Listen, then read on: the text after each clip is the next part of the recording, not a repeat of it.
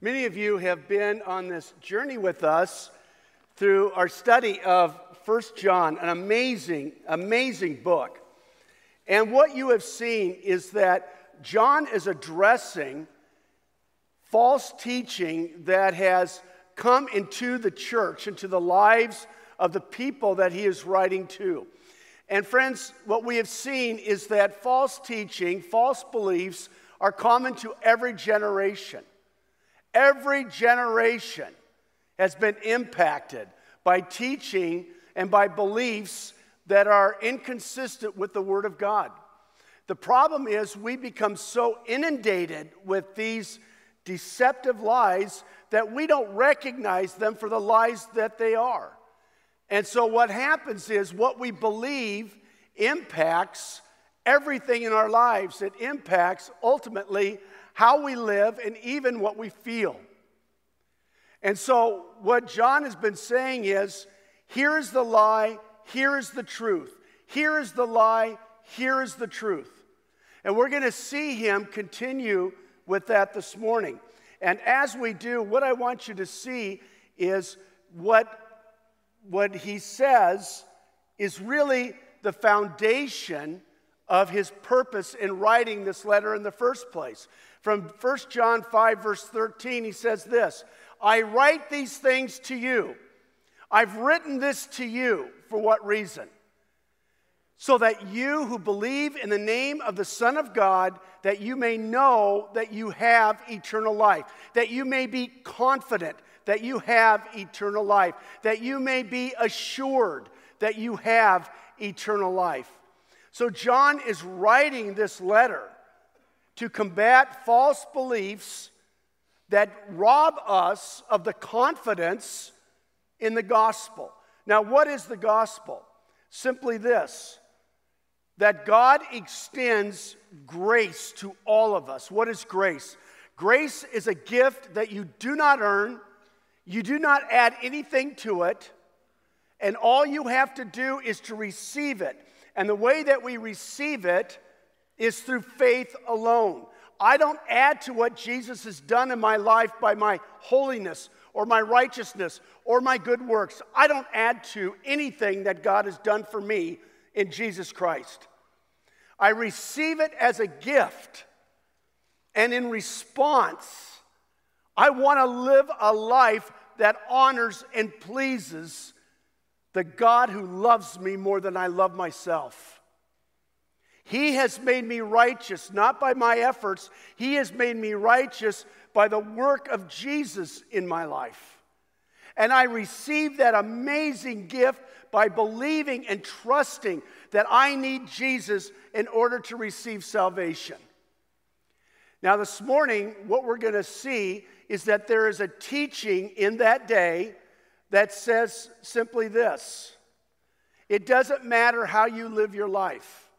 You can live your life any way that you want because the grace of God has already been extended to you. You have been forgiven, so it doesn't matter how you live.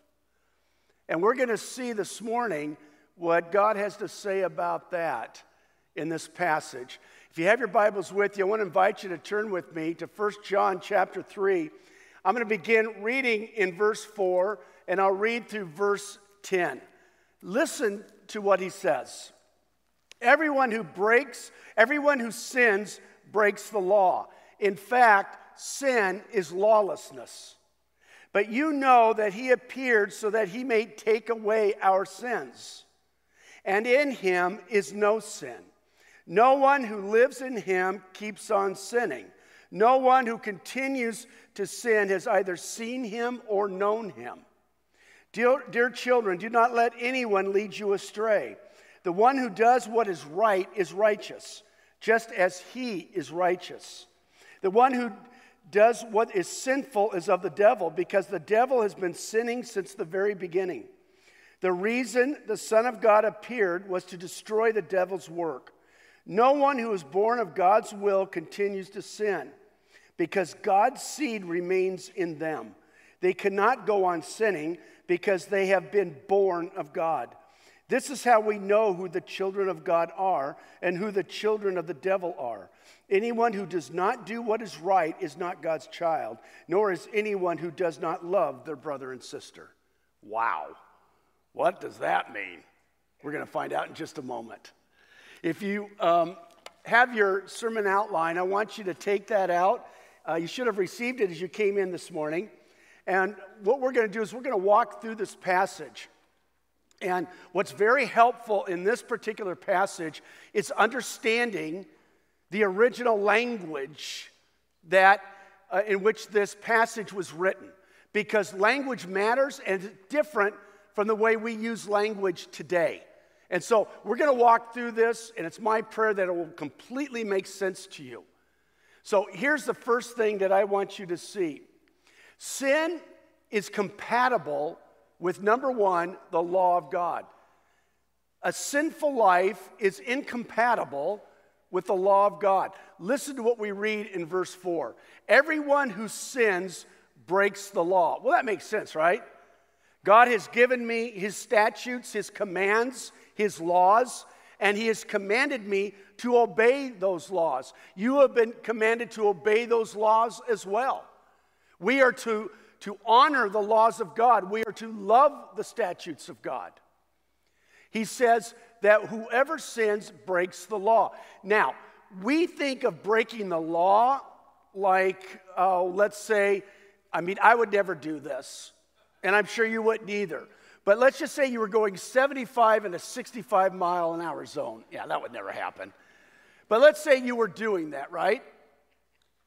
Well, you're breaking a law, but you don't feel that bad about it unless what? Unless a policeman catches you, right? Then you feel bad about it. But we don't feel bad unless we're caught, because it's just a law on the books. That is not the Jewish understanding of breaking the law. In the mind of the Scriptures, when we break a law, we are breaking a relationship. That is very, very different, a very different perspective. When I break a command of God, I am breaking my relationship with God.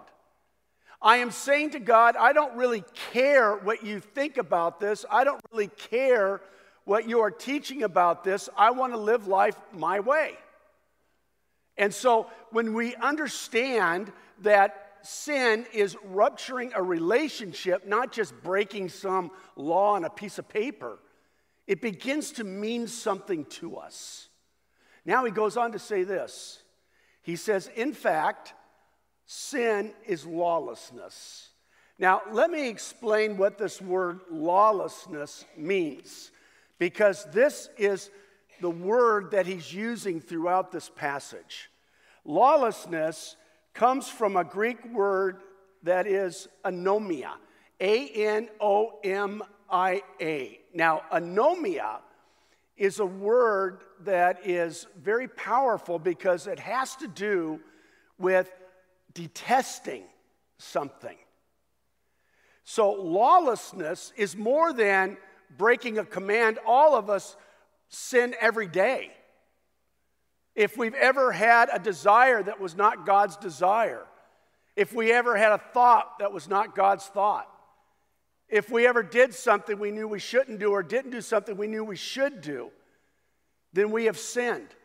That's not what he's talking about here. He's talking about somebody who literally detests the laws of God, has no respect for the statutes and the commands of God. They don't know them and they don't care about them. So here's a passage from Leviticus that uses that very word, and it really gives you a good understanding of what he's talking about. He's not talking about people who in the course of life sin. He's talking about people who sin and don't care about it. It makes no difference to them. He says this in Leviticus, they meanwhile will be making amends for their iniquity. This word iniquity is the word anomia. Now listen to what he says, what God says about that. Because they rejected my ordinances, my laws, my statutes, and their soul, listen to this, their soul abhorred my statutes. What does that mean? They hated them. They detested them. They despised them. They said, I have no desire to live according to that. I'm going to live my way. Now, there are people, different kinds of people in churches. You'll have people that on the one hand falsely believe that their obedience is necessary for salvation, that my good life adds to my salvation or leads to my salvation. That is not the gospel. That is not the gospel. Paul, in particular, addresses that issue. But on the other extreme, you have people who say, God has forgiven me. I can live any way I want. I don't care about the commands of God. I don't care about the laws of God. I'll live life my way. And so when we are lawless, when we ignore our sin, and we habitually continue in a sin without any effort, any care, any concern, any work to address that issue in our lives, it is reflective of the reality that we, John says, don't really know God. Because our heart's desire should be to stand against sin in our lives. Now, it could also be just that you have been susceptible to a false teaching. Because the reality is, we are to seek to be holy as God is holy. We will never on this side of heaven be holy as God is holy. But we seek to live a life that honors Him and shows love for His word and His laws. Now hear this. His laws reflect His character. It reflects who God is. So when we are seeking to live as God calls us to live, we are saying to Him, we trust you, we love you, we will obey you. Jesus said it this way. In John 14, He said, if you love me, you will obey what I command. You see, obedience becomes an expression of my love for God. But it makes sense, doesn't it? If the laws come out of the character of God, and He has given me everything, my response is with gratitude. I want to live the life that He created me to live as an expression of trust in Him. I remember when one of my children said to me, Dad, whenever I was tempted in junior high and high school to do something I knew I wasn't supposed to do, she said, I chose not to do it, partly because I didn't want to dishonor you as a pastor in the community. Isn't that powerful? I didn't want to dishonor you. I wanted to honor you as my father. And I think that comes close to what it means to obey God's commands. I don't do it to get God to love me. He already loves me. I don't do it to be accepted. He already accepts me. I do it out of gratitude and out of love for the one that loves me more than anyone in this world, even more than I love myself. What an incredible picture God has given to us. One commentator said it this way: anomia refers to those who have resolutely, it means they've made a decision to turn away from God to the point where they can no longer be regarded as His people, but are in fact His enemies. This very word was the same word that was used when John was talking about the sins and the heart of the Antichrist. They detest the commands of God. Nobody is going to tell them what to do. They're going to be their own person. They're going to live life their way. That is a rejection of God Himself, not just His laws. It's a rejection of God. In the book of Judges, chapter 21, talks about a time when the nation was walking away from God. And here's what it says. Listen to this. Everyone did as they deemed fit. Boy, doesn't that sound like our world today? Everybody did what they thought was right. They became the ultimate standard of what was right and wrong. They lived life their way, not God's way, their way. And that's when the Lord stepped in, and he brought judgment upon the nation in the form of a neighboring nation that attacked them. Friends, God is calling us to love his laws and as an expression of the nature of God, and to obey as a sign of our trust in God. Do you see how it's about relationship? Not about some law in a book. It's about relationship. It's the opportunity to say, God, I love you. Here's a second thing. Oh, well, let me just share with you. I wrote down just a few things that I do want to take a moment and just share with you. Well, I have seen this lived out in so many different ways. And one of the questions that I give for you this week in your bulletin is, where do you see this attitude in the church and in the world today? Well, I just wrote down some things. Christians who justify in their own minds that it's okay for them to be just a little dishonest in their business dealings, or in school, or in their marriage, or with their parents. Dishonesty has become one of those acceptable sins in our culture today. Someday I'm going to do a series called Acceptable Sins. We have a lot of them. Gossip is another one. We just accept it when we should fight against it. What is habitual in your life as a rebellion against God that you've never wanted to stand against because you enjoy it, because you like it, because you want it to be a part of your life? God wants you to stand against it. Christians who choose to hate others or will refuse to forgive, even when the other person has asked for forgiveness. Christians who turn their eyes away from injustice. They just refuse to get involved. Christians who are deceitful and lie to others and they see nothing wrong with it. Impatience, unkindness. One of the things that we have seen in my generation is this sexual freedom that kids growing up today are impacted by. I remember I was at my last church for 21 years, and I remember the first decade that I was there, did lots of weddings, did about 15 weddings a year. We had a young church. And I found in premarital counseling, that first decade, hardly anybody lived together. Now, we had a policy where if they were willing, it's based on this passage, if they were living together and they wanted me to marry them, if they were willing to live apart from one another for the rest of their engagement, then I would still marry them, because they were making a decision to now live in obedience to the Word of God. Now, after 10 years, what I began to see more and more and more couples living together before they were married. Because, and what they would say to me is, well, that's what everybody does. And friends, a lot of these kids were coming out of Christian homes and Christian schools. And I would say to them, what do your parents think about this? And they're fine with it. And what I realized was God's holiness in this area has become so watered down in the American culture that we don't even see it as an issue anymore. We don't see it as a problem anymore.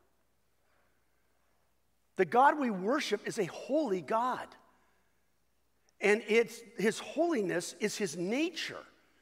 His laws reflect his holiness, reflect his character.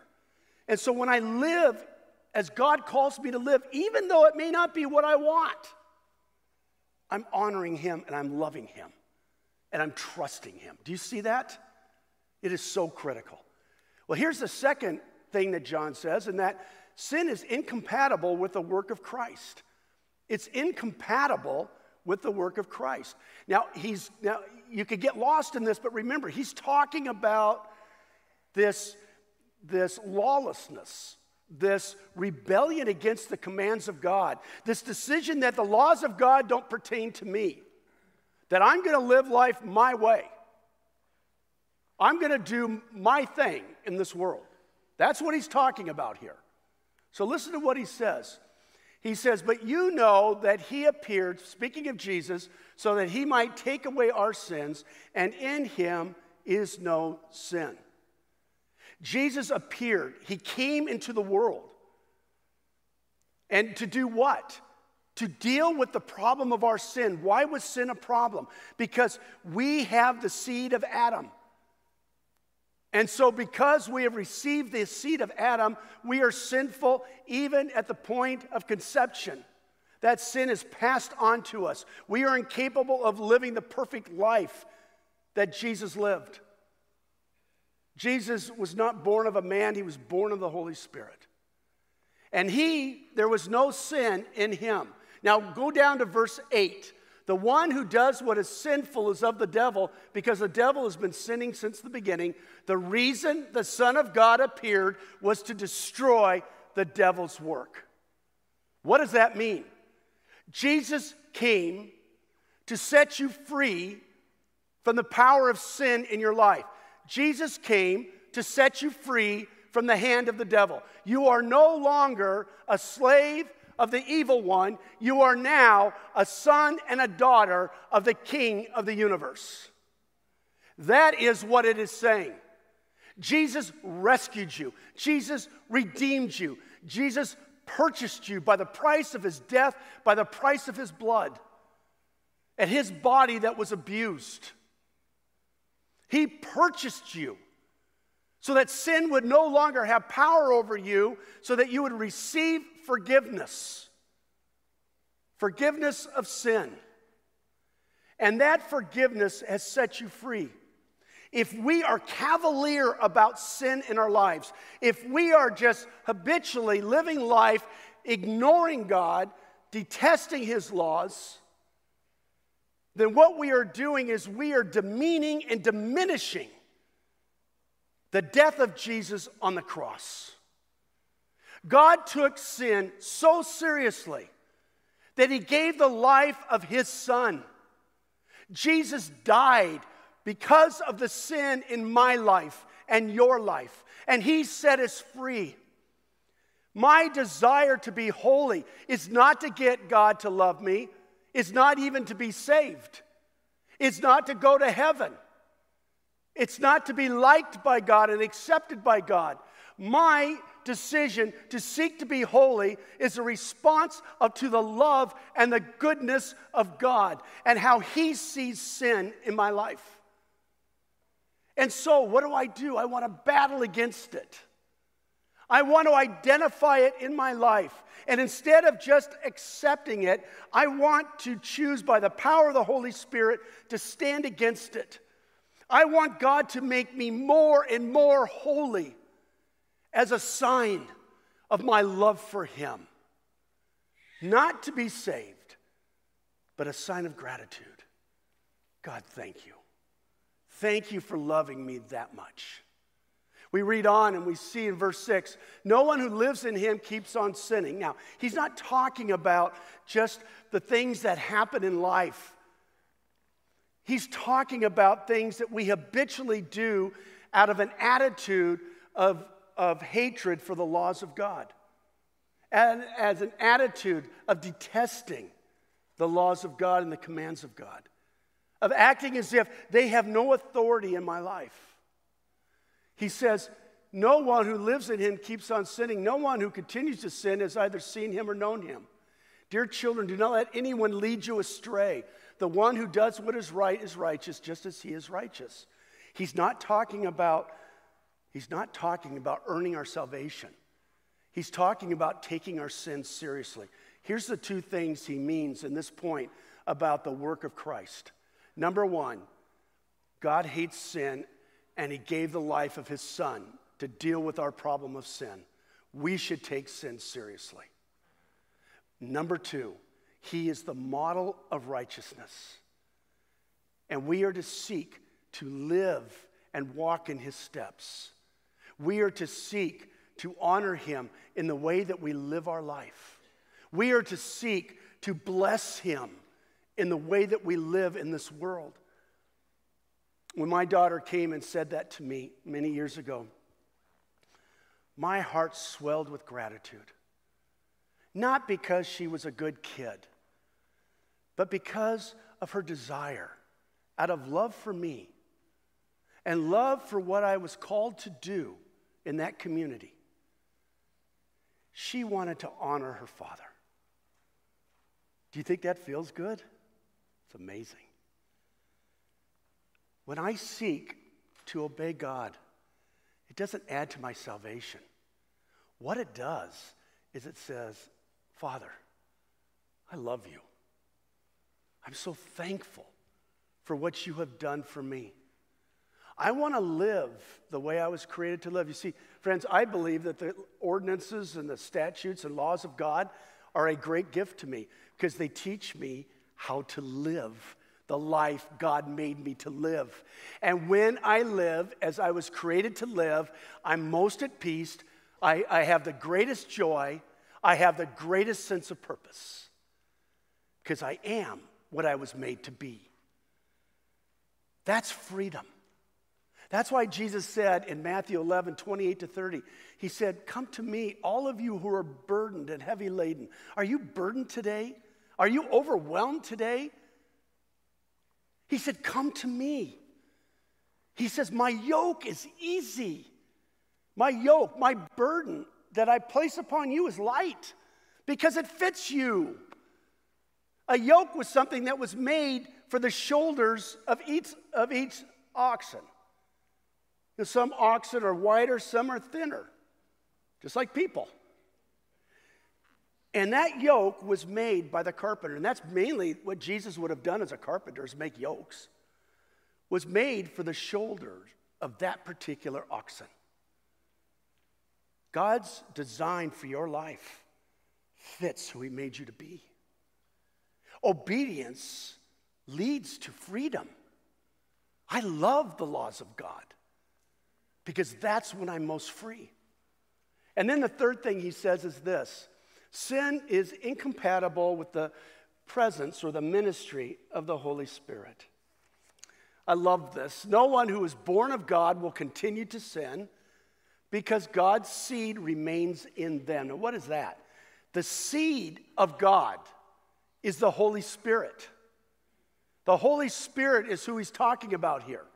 When I made the decision to believe and trust in Jesus, the Holy Spirit was given to me so that God may make his home in my life. And one of the roles of the Holy Spirit is to convict me of sin. If I am habitually sinning in an area of my life, ignoring the commands of God, detesting the commands of God, then I have completely shut the Holy Spirit out of my life. Listen to what he says. No one who is born of God will continue to sin because God's seed remains in them. They cannot go on sinning. It's not possible. And again, he's talking about lawlessness because they have been born of God. I am a child of the King of the universe. Loved by God, I have received his Spirit in my life. The Spirit convicts me of sin. The Spirit leads me. The Spirit guides me. The Spirit empowers me. And when I surrender, the more I surrender to the work of God in my life, the more I live within the fruit of the presence of God in my life. And he says this is how we know that we are the children of God and know who the children of God are and who the children of the devil are. Anyone who does not do what is right is not God's child, nor is anyone who does not love their brother and sister. We'll talk about that next week. Friends, remember what John is talking about. The purpose of this book is that we may be assured of our salvation. And so he's saying, look at your life. Have you turned your back on Jesus? Have you turned your back on his statutes? Is faith for you just something in your head that has no impact in your life? Is faith in Jesus just something, getting a card punched so that you can go to heaven? Or is faith in Jesus a relationship where you love the living God and you want your life to reflect his love for you and your love for him. We saw last week that we are children of God. When we come into relationship by faith alone in Jesus, receiving his grace alone, what we realize is that we are his children. I'm a prince in the kingdom of God because my Father is the King of the universe. You can still call me Don, but if you want to call me Prince Don, I'm okay with that too, okay? I am a child of the King of the universe. I want to live into that reality. How do I live into that reality? I do it by living as a prince. I do it by understanding and living out the reality that my dad is the King of the universe. My Father in heaven is the King of the universe. I want to close with this story. This comes from a pastor that I enjoy, Matt Chandler. He tells a story of coming home one night, and I'm sure this has never happened to any of you as parents, but he came home and his son was playing a game on his Xbox. It's just something us kids do if you're not familiar with it. And he had asked his son to clean his room. And after a pause, his son went to clean his room and to start on his other household chores, which included vacuuming the house. Chandler says, as I left to start unloading the dishwasher, I heard him turn on the vacuum for about 45 seconds. Sound familiar? 45 seconds. And then his son Reed came back and happily reported, I'm done. Chandler responded, you vacuumed the whole house. Uh-huh. Son, Superman could not have vacuumed this house that fast. It takes more than 45 seconds to vacuum this house. I did, Dad. So I did what a loving father would do. I took his hand and said, let's walk around and see. We walked around the house, and over in this corner, we found an entire bag of goldfish crackers that had been spilled on the floor. It looked like somebody had actually intentionally dropped them and then danced over them. I said, Reed, did you vacuum this? And Reed said, I didn't see it. Okay, but it's on the floor. You're supposed to vacuum the floor. I don't know how you missed it. So we vacuumed together. We walked around and I showed him other obvious things that he failed to see. It reminded me of the line in the Gospel of John when Jesus says, we will make our house with you. God will come through the Holy Spirit and make his home in you. Because that is what the Holy Spirit does for us. He takes us around the house of our heart and he says, hey, look at these crushed up goldfish. It's going to be awesome to get rid of these. Bugs are going to get in here and bad stuff is going to happen. But there's going to be a smell here. Let's get this cleaned up. I'm going to help you get that cleaned up. He wants to clean up places that we didn't even know we were dirty. This week, as I was working on this, and you got to know that when I preach always first to me. I need to hear these things. And the Spirit of God revealed. I don't know if I trust you. Okay, thank you. Repentance. I shouldn't dig deeper, should I? I'm going to get myself in even more trouble. There are areas of my life that I was ignoring. I was just accepting, oh, that's just me.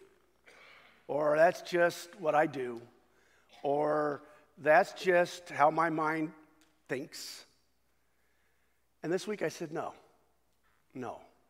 Spirit, come. Come and cleanse me. Come and set me free. Come and make me new. I'm your child. And I love my Father in heaven. I will always be his child. And I want my life to reflect more and more who he is. John says that becomes the evidence of salvation. Will you pray with me? Father, thank you for the joy it is to be with my friends here.